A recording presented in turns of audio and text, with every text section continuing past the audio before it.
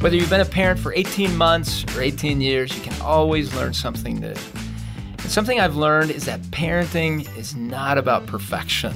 It's about transformation. Hi, I'm Dr. Danny Huerta. And I'm Rebecca St. James. And together we are so excited to announce the launch of our brand new podcast, Practice Makes Parent. Yes, it's a show where we can talk about parenting and all of the beauty and frustration that comes with it. Right, Rebecca? Oh, yeah. Yes. There's a bit of both.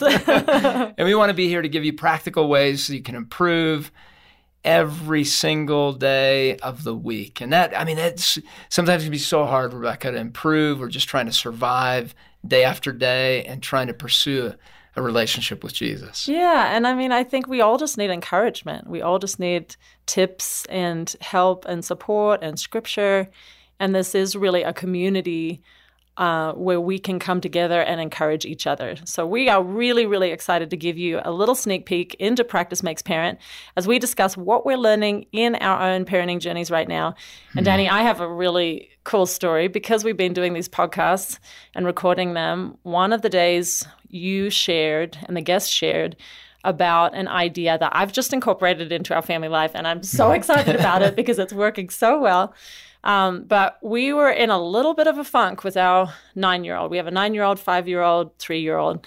And I was just getting attitude, just kind of a little bit of a stage where I just sensed resistance and pushback on things that I was asking her to do. And I was just praying, Lord, just give us some ideas. And I thought about that particular podcast and the idea that I got, and it's the marble jar. Remember the marble jar that we've talked about? Yeah. And it's really about finding your kids doing the right thing and rewarding them for that with marbles in a jar. And they can see it. It can be in a beautiful little jar. But it's that visual reminder for us as parents of what our kids are doing right. Because sometimes it's easy, right, in parenting to just see the things that we're having to correct. And correct. Yeah, and we can feel exhausted by it. But also for the child, every single time that marble goes into the jar, they're feeling proud of themselves. They're feeling like they made a good choice. We're affirming them and encouraging them. And it's created this culture of encouragement with our family. And we just did a little dollar store trip and we picked out some special little gifts. And so when they hit a certain amount of marbles, they get to pick something from the little dollar store gift store that we have now.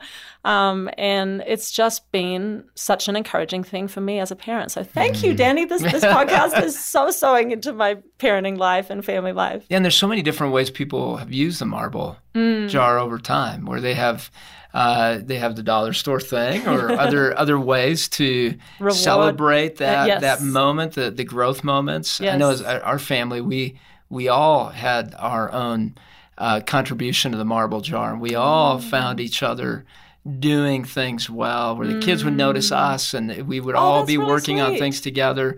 And it was a goal to reach a certain level of that marble jar in order for us to have a family celebration together.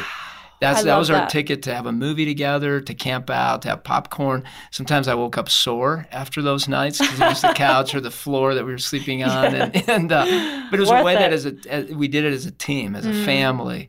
Let's have a family celebration. We're all going to contribute to this jar. So love that you brought that up, Rebecca. I think there's so many different ways. I think the guest, in that sense, used it in their own unique way. So in my own life, I'm in a different stage than you, Rebecca. Yes. My kids, as you know, are 20 and 18.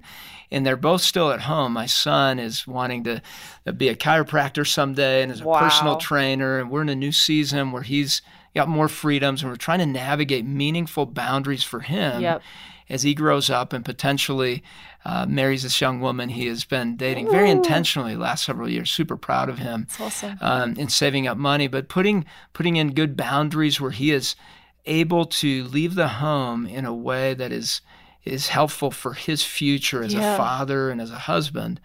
Then my daughter, you'll laugh at this one. So we've since in your past you've talked about the purity talks and all that, Rebecca. And we've been talking about modest dress and how challenging it can be to find the right clothing. And my daughter, we've had this back and forth conversation over and over again on what is modest, what's not. And she's trying her best. We go shopping. We've had some fun shopping trips where she goes, "Dad, your fashion, you got You got to really work on it. She's trying to bring you up to speed.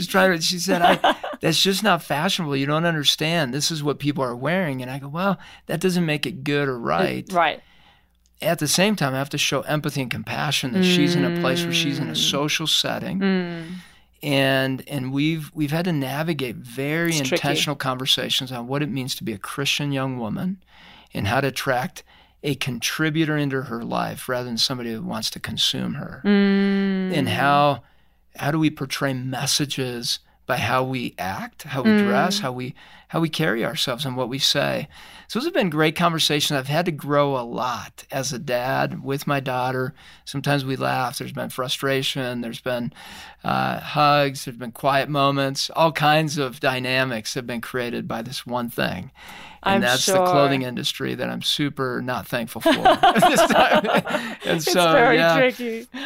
So, Rebecca, these are the conversations that we're going to be having for many, many weeks to come. Yes. And these are the conversations you'll be invited into throughout this podcast. And we hope that you'll listen in every single week and join us as we dive into all sorts of parenting topics.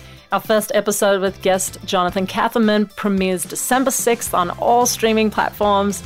We so hope that you join us for practical tips to transform your parenting on Practice Makes Parent.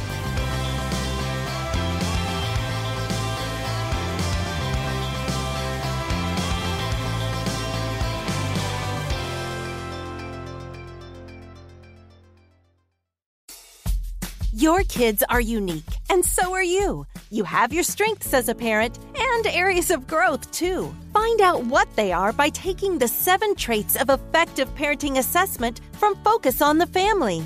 Find out how you're doing on traits like gratitude, grace, and other research-backed traits. When you're done, we'll give you a detailed PDF with several pages of content on how to use your unique strengths and how to work on your areas of growth. This simple framework shows you how to be an effective mom or dad in daily family life, a parent who recognizes your imperfections and finds ways to thrive.